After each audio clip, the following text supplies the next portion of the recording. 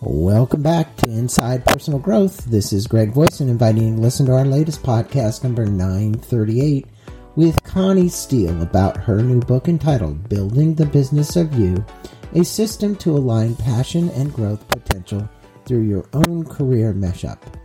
This podcast, number 938, is brought to you by Brandon Peele, author of a new book entitled Purpose Work Nation, Leading Organizations in Service of Our Nation's Powerful Purpose.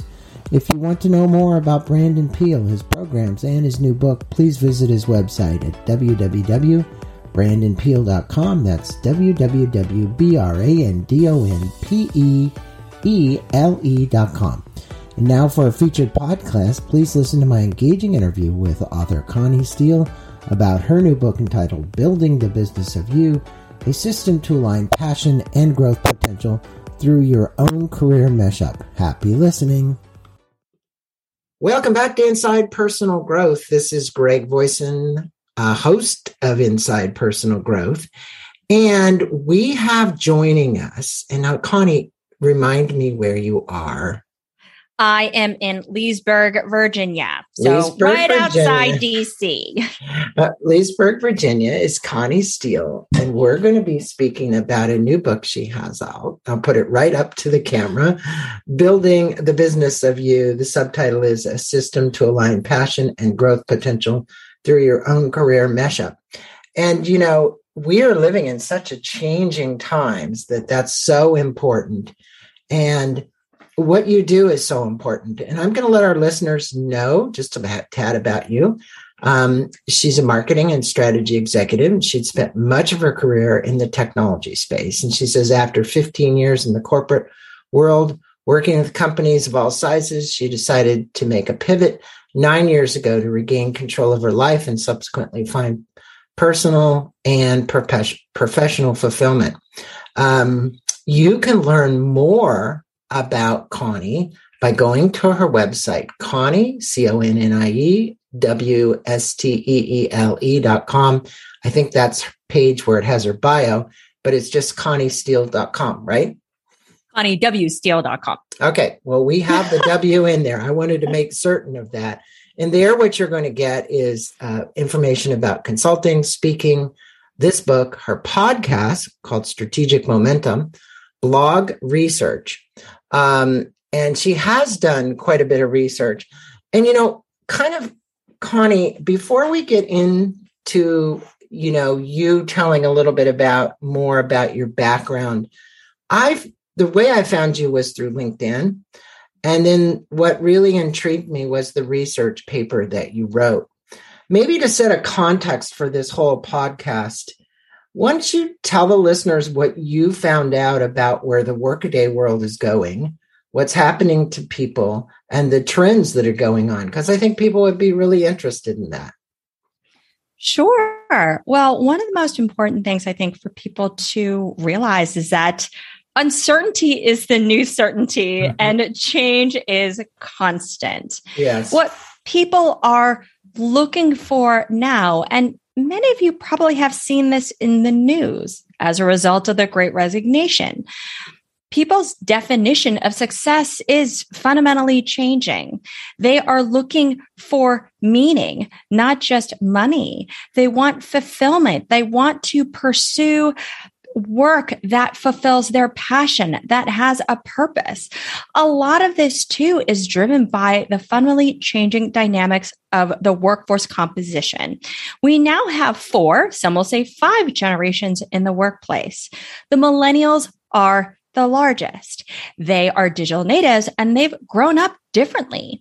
They have a focus of wanting to do better, be better. They're very aware of, this need to have that balance of their mental health and physical health in what they do, but they also want to really deliver an impact in the world. And given that would be you. That would be you. Well, actually, I happen to be a little older than that, but it's something in which I guess I've also realized I'm very much like that.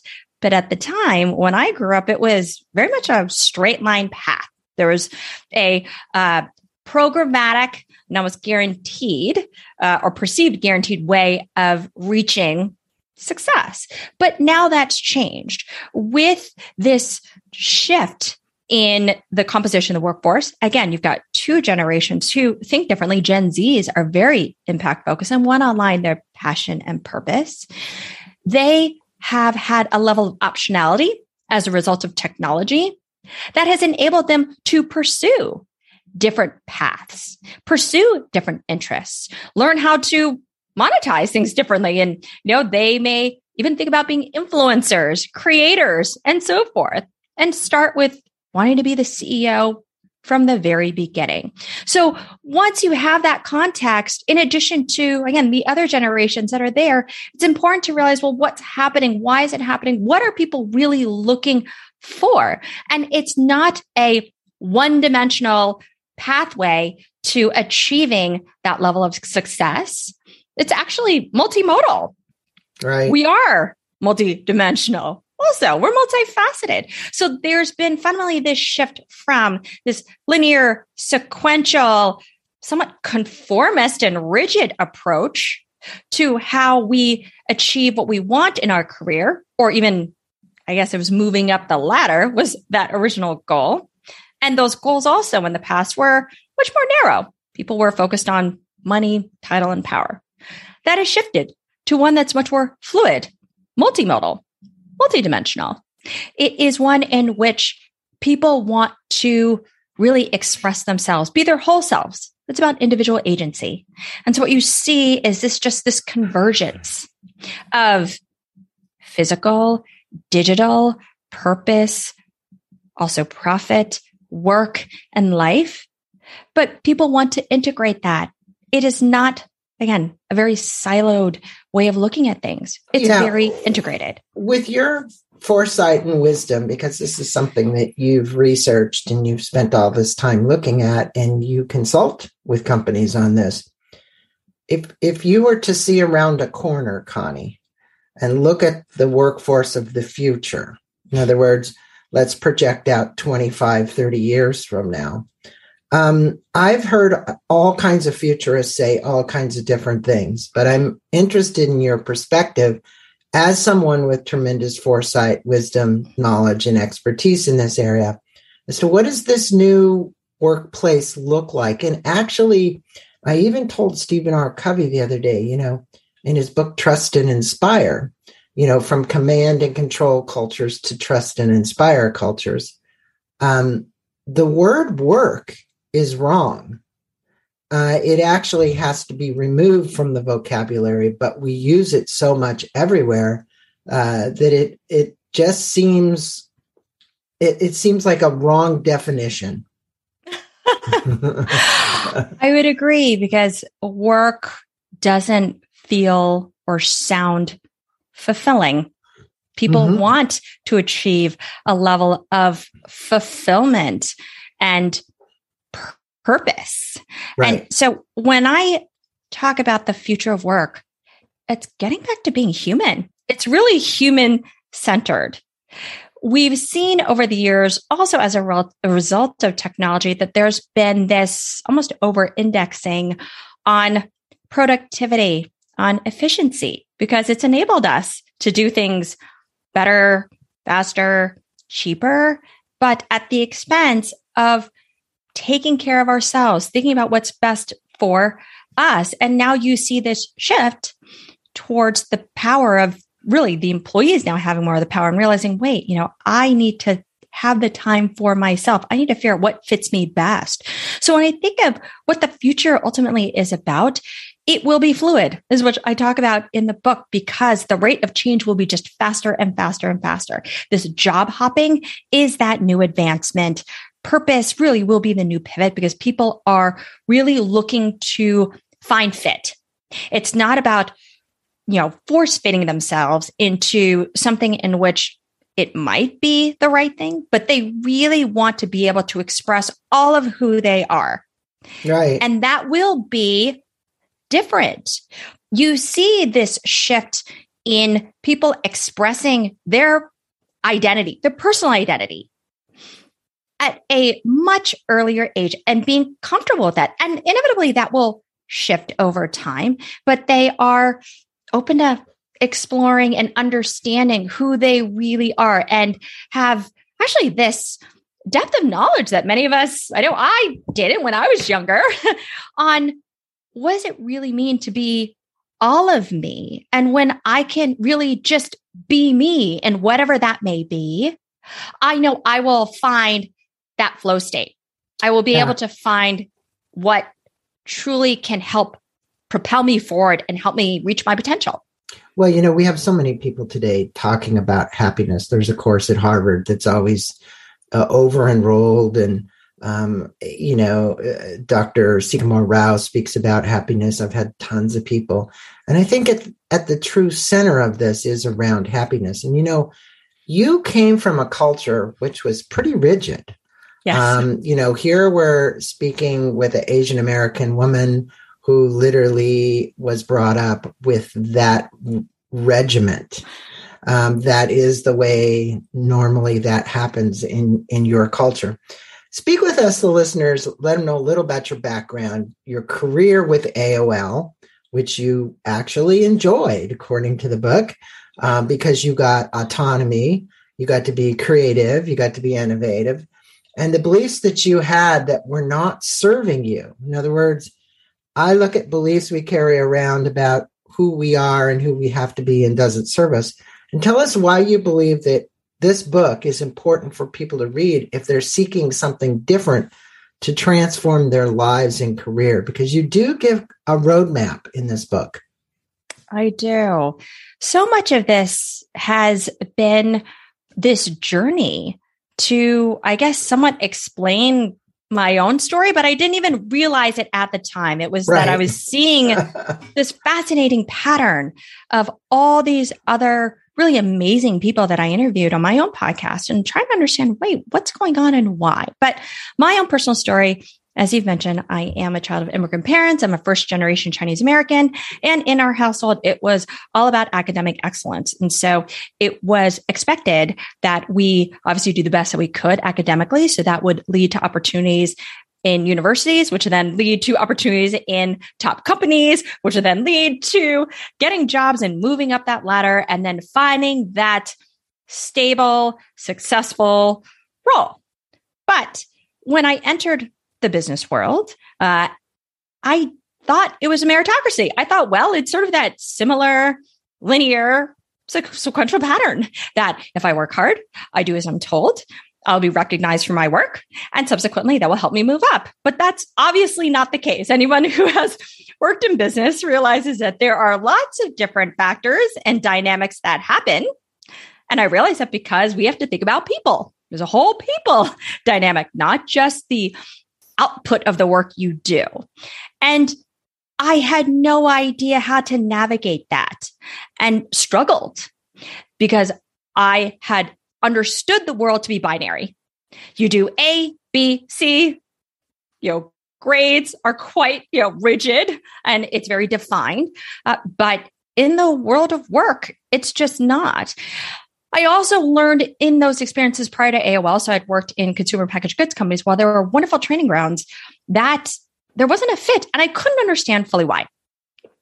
But it was through some of these experiences that felt like failure to me because I thought I was doing the right thing, but it wasn't creating the outcomes that I wanted, that I knew that I had to really pursue something different. And that's when I got really hooked on technology. So at that time, this dates me, but, in the late 90s, I was drawn by all the opportunities that the web was creating. And I wanted to be able to apply that. I had always been right brain and left brain, but I was forced to be one because it was the mathematical sciences specifically, unfortunately, true to Asian stereotype, that was valued. And that's where I was pushed due to my parents. But I wanted to express that. I knew I loved it because I got exposed to it in the job that I had prior to going to AOL. And I realized, you know what? I want to make a shift. I know that being in a very quantitative role isn't the right fit. I want to move from that, which was marketing research, which I loved, but I wanted to move into marketing so I could exercise that creative side, that innovative side, the right brain.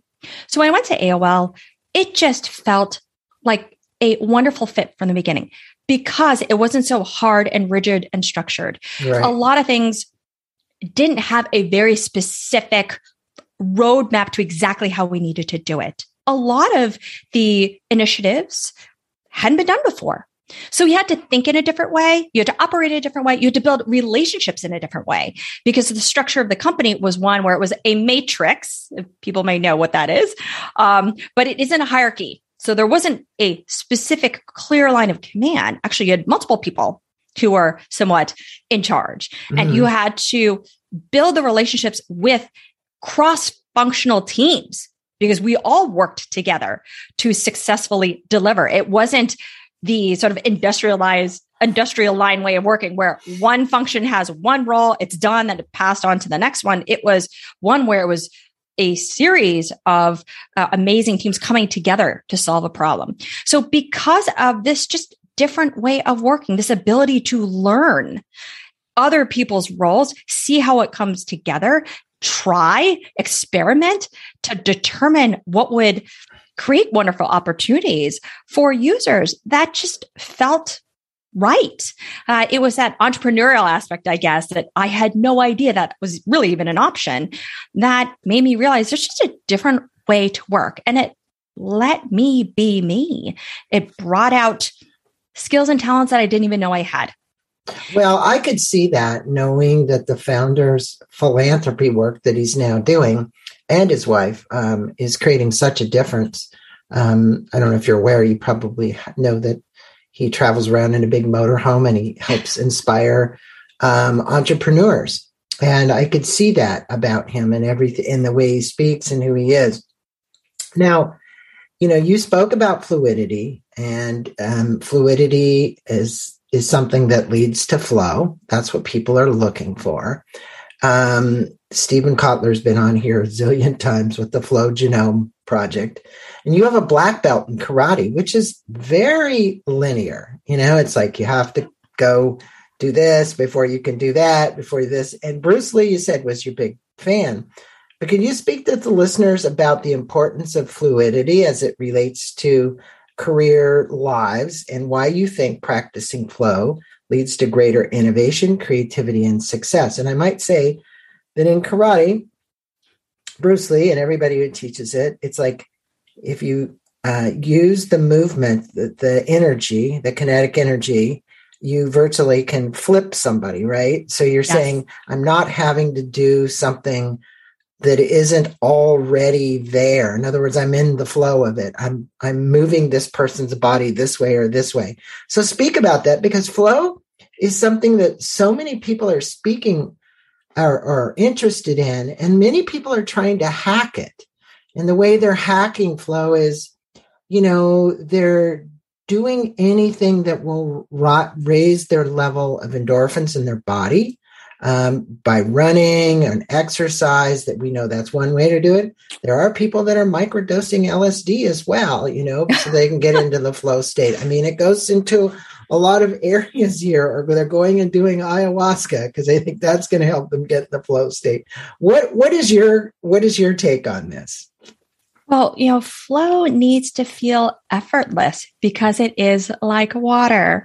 So as folks who might also be fans of Bruce Lee, his mantra philosophy, be like water, just really resonates with me because it's not about setting it to one form. It's not about having a fixed mindset per se.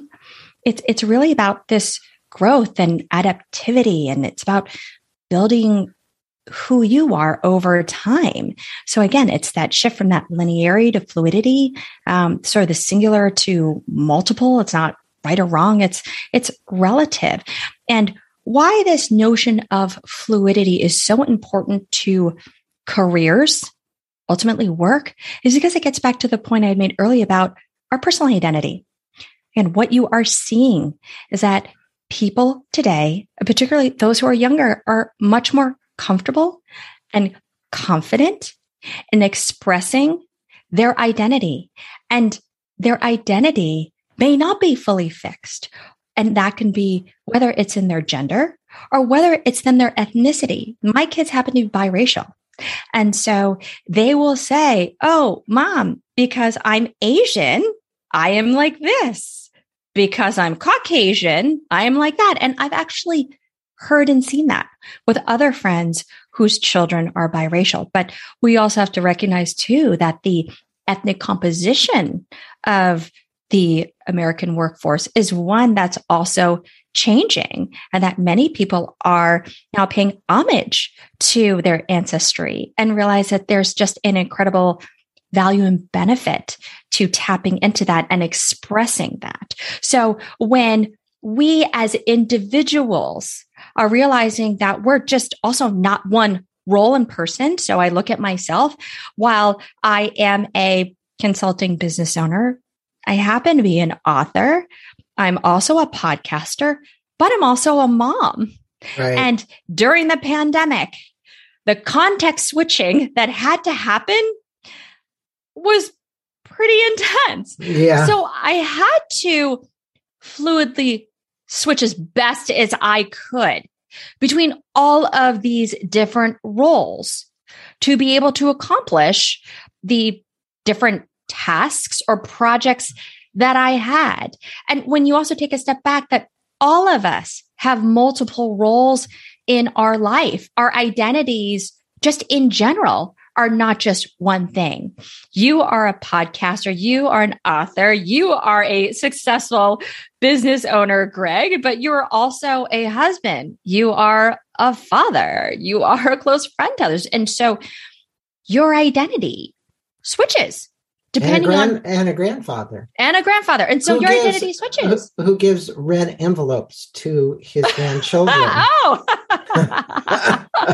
Because my son is married to an Asian American woman from China. Oh, wow. So I know the culture. To me, understanding fluidity really is getting grounded in who we are as people today and how we are as people will be changing, and acknowledging that, not just from a demographic standpoint, but also just attitudinally, and what we're motivated by. So when you look at this very holistically, you start to understand, wow, things really aren't fixed because we're constantly adapting and evolving. And I think one other thing that's really important too is because there is constant change, and that our whole world is really on the internet too, that we're now a product and service on the web. Yeah, well, you stated that the only constant is change. I agree. Yes. And yes. that you proceeded to inform the reader that all the changes, such as mindset change, predictability change, knowledge change, and you had a bigger list than that, but let's just say that. What do you believe the new worker will experience, and how would you define, in your estimation, and we've been talking about this, but maybe we can get more to what you think it's going to look like and feel like, the work of the future? In other words, if you were to say, what does that feel like? I think people relate or visualize what it's going to be like. I get that there's remote workers. I get people aren't working from the office as much, and they're at home, and so they're there. But in essence, if you were to dig to the root of it, how do people manage the 24 hours they're given every day? It is a gift because we never know if we're going to have it the next day. To manage all these elements of their life that you were just speaking about. You were talking about being a mom, and you during COVID, I guarantee you were a teacher as well. So, and then being a businesswoman and being a podcaster and all these things. And I see that, and I get that we've moved so fast, Connie, that we haven't been great adapters to change. We are forced to adopt technology for change, but I see there's still some resistance, right? And I think what you resist persists, which is then painful, becomes very painful. And there's a lot of people out there that are listening that are in pain, and they're suffering. Change is hard, and change that fear of change. And there's a chapter in the book that's all about preparing for change. That what I've learned really stems from this fear that we have, this fear of failure, this fear of shame, this anxiety that we have, that we won't be successful in whatever it is that we want to pursue next. But to answer your first question about, what does that future look like? What are people looking to pursue and how to get there? Well, what I note in the book, where this is all moving towards, is people want to create their own career mashup. It is, how do you really integrate all these different facets of you, those interests, those experiences, those talents, that education, into a career that lets you reflect all that you can do, all that you can be. And that's going to be iterative. And that includes the personal and professional. And it's one where you don't feel boxed in. Now, it's not necessarily easy to do, but once you have clarity that what you want to do may not be this one role that you see, because most people are out there just saying, oh, well, I'm going to find this job, and I think this job or this title is it. Inevitably, it isn't always it. What you have to do is do that self-evaluation of yourself to say, what is it that I really want? And realize that there might not be one path to doing so. Inevitably, there isn't, particularly when you've got multiple goals, which many of us do. If you think of it as a linear equation, so I'm going to be that mathematical self. If you have multiple goals and they are now somewhat equal in weight, there's no one direct pathway to get there. So that future involves people side hustling, which we are seeing more and more and more. And it's not just for just financial security or risk management, but it is a way for people to be able to tap into those interests that they have, those talents that they have, that fulfill a different side of them. Some of it may be paid, some of it may not, but they are building relevant skills that could be applied to their job, or they may be actually building a foundation for a business that they might pivot into in the future. Funny enough, my brother had mentioned that a person he knows, they work, I believe, in their office, but on the side they do, they're a masseuse. So they're side hustling it too. And it's my brother is a doctor. So she helps with the administration there, but it's very interesting to learn about this other role that she has. So I think, for people to be able to create this career mashup, though, what I found in several of these podcast guests that I interviewed, what they were doing is strategic planning for themselves.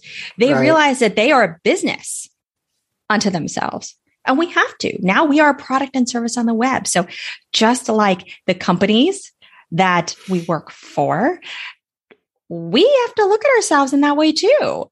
That to achieve what we want, creating that strategic plan where we have clearly defined what it is that we ultimately want to achieve. What is that goal?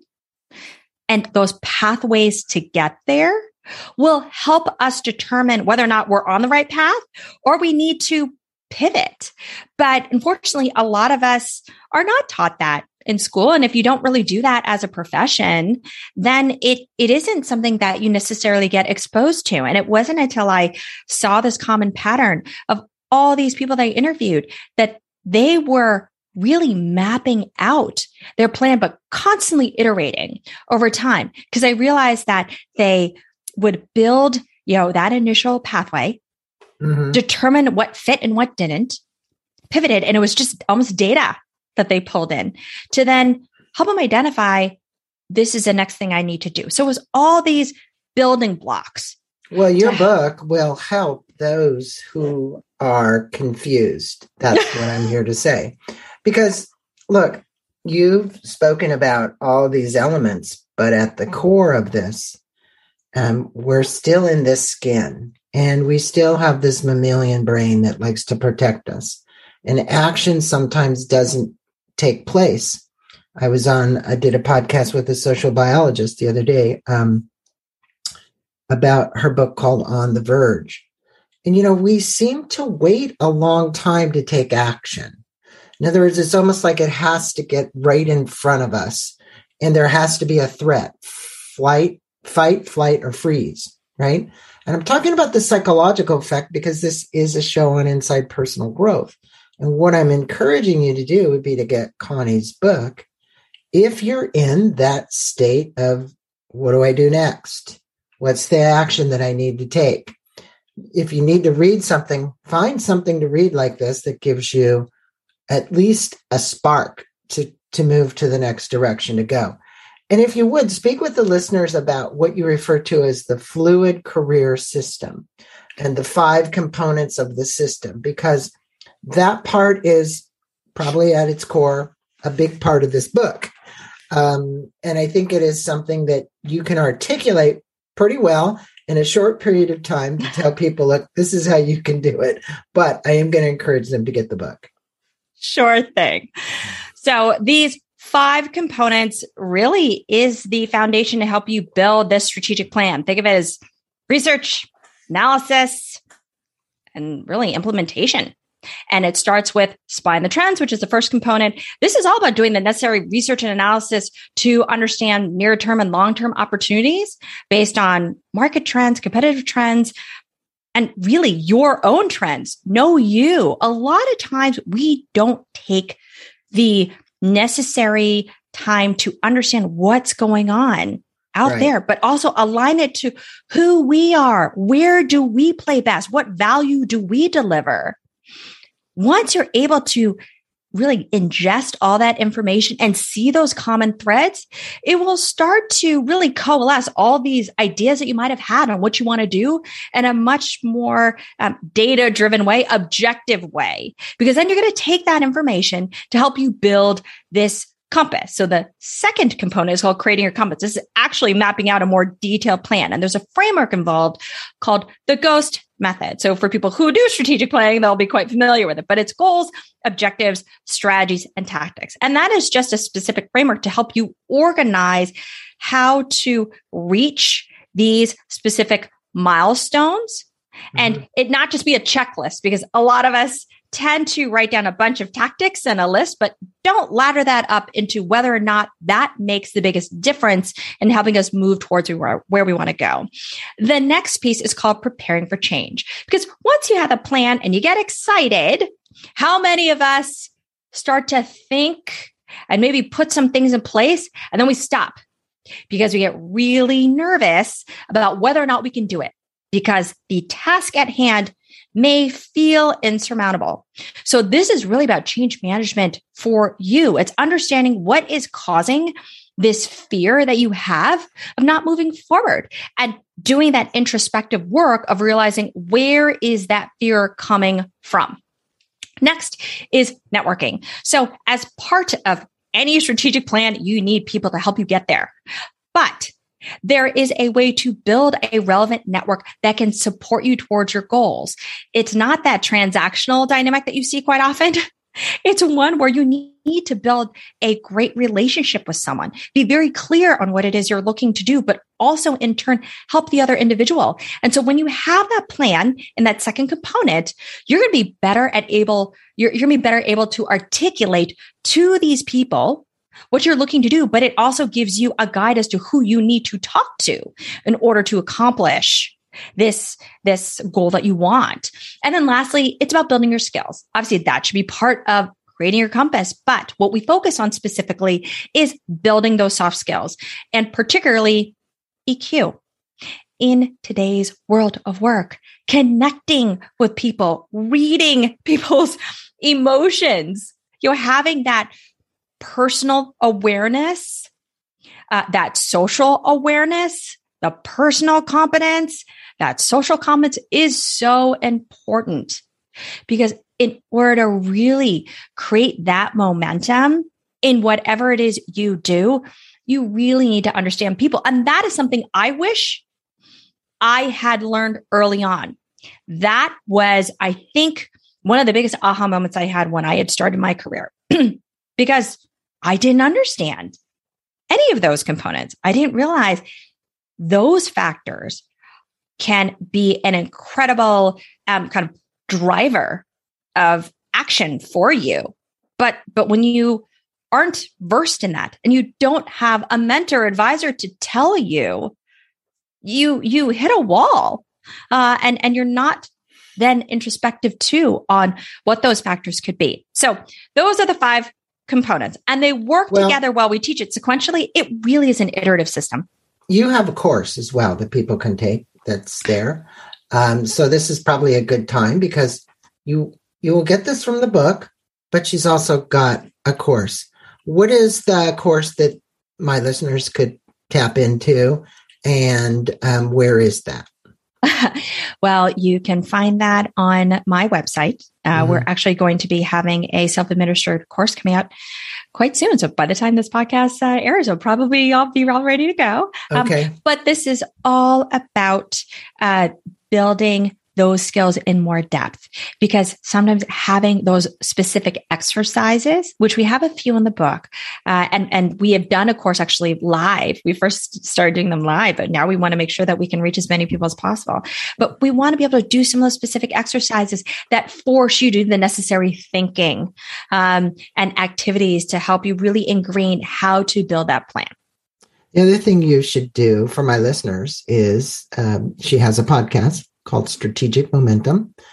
You can just type that in Google and it's going to pop up, Strategic Momentum Podcast, or you can click on it on her website, which we're going to have links on her website as well.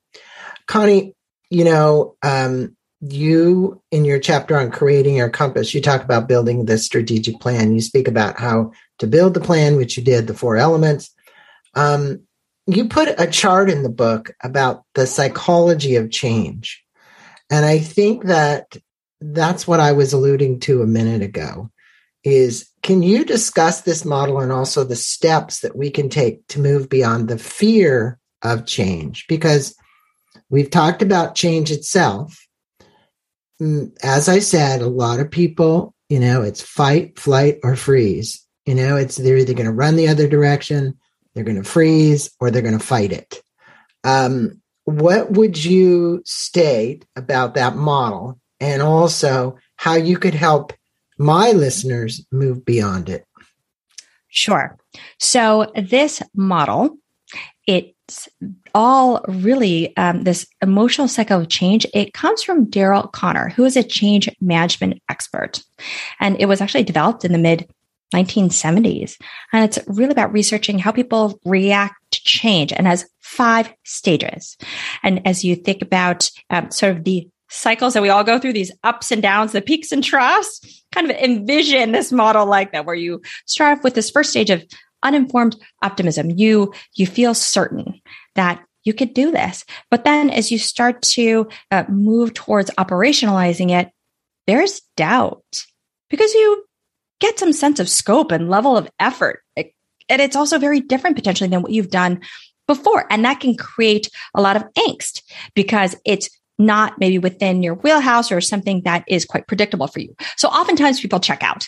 So as you think of, you're starting off at a sort of the lower part and it's starting to move up, you have this informed pessimism, doubt, people check out and they leave.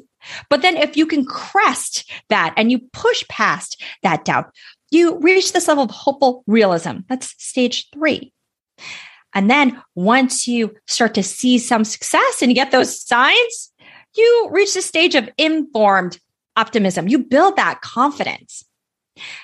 And once that confidence continues to build, you see more successes, then you reach stage 5, completion and satisfaction.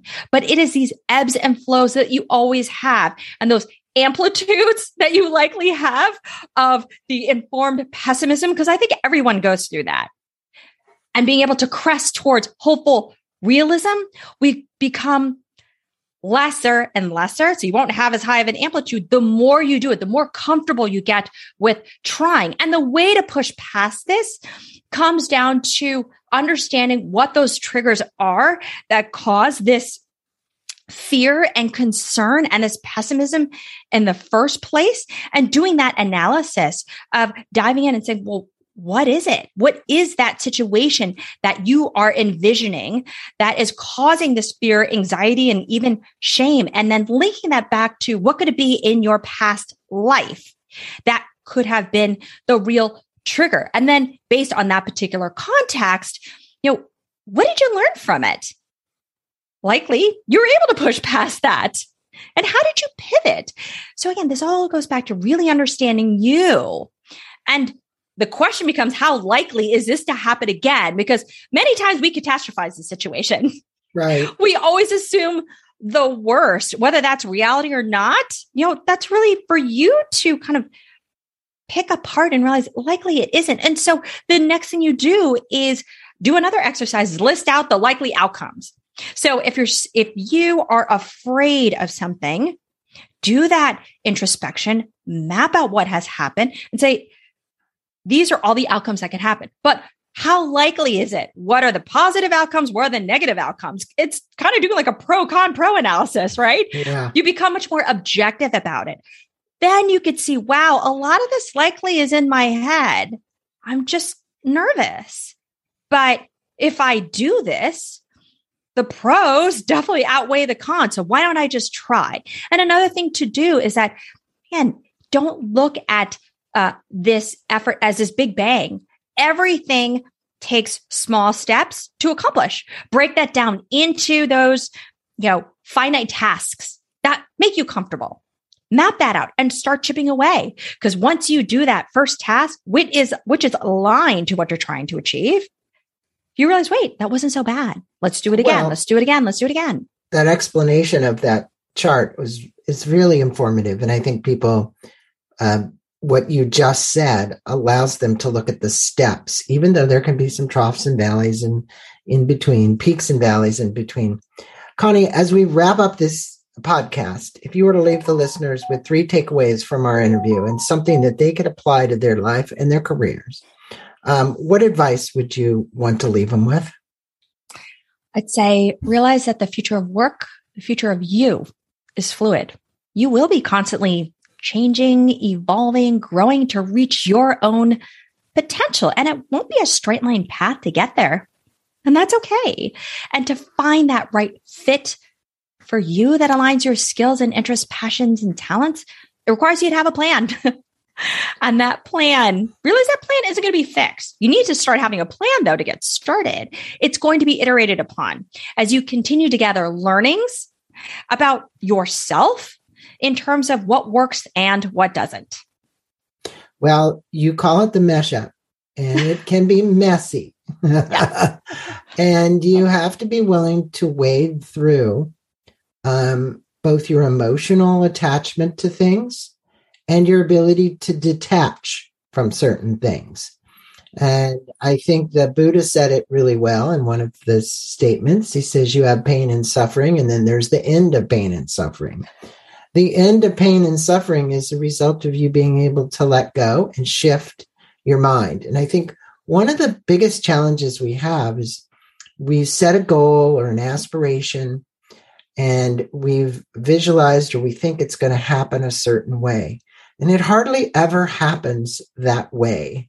You have to be fluid enough to accept it the way that it is going to happen and not be so attached to the fact that you said, well, it's supposed to happen with step 1, 2, 3, 4. That's the way it's going to happen.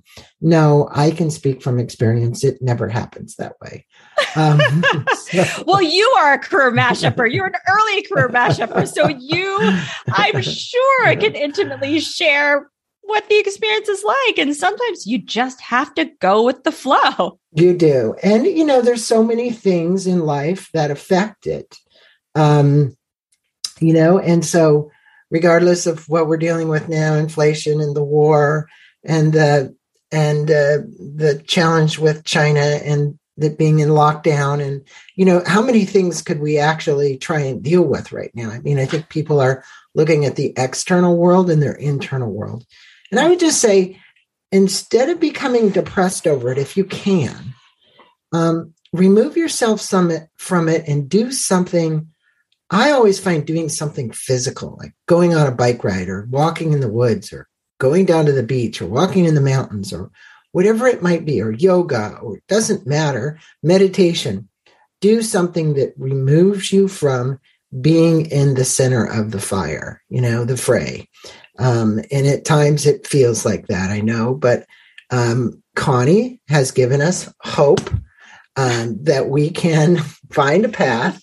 Here's the book, Building the Business of You. I will put a link to this and to her podcast. Connie, thank you so much for being on Inside Personal Growth, sharing some of your own personal experiences, your wisdom.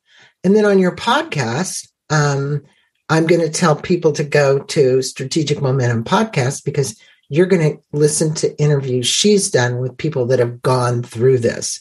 So blessings to you. Thank you so much. And namaste. Have a great rest of your day. I appreciate you being on Inside Personal Growth. I appreciate you. Thank you so much for having me on the show. You're welcome. Thank you for listening to this podcast on Inside Personal Growth. We appreciate your support. And for more information about new podcasts, please go to InsidePersonalGrowth.com or any of your favorite channels to listen to our podcast. Thanks again, and have a wonderful day.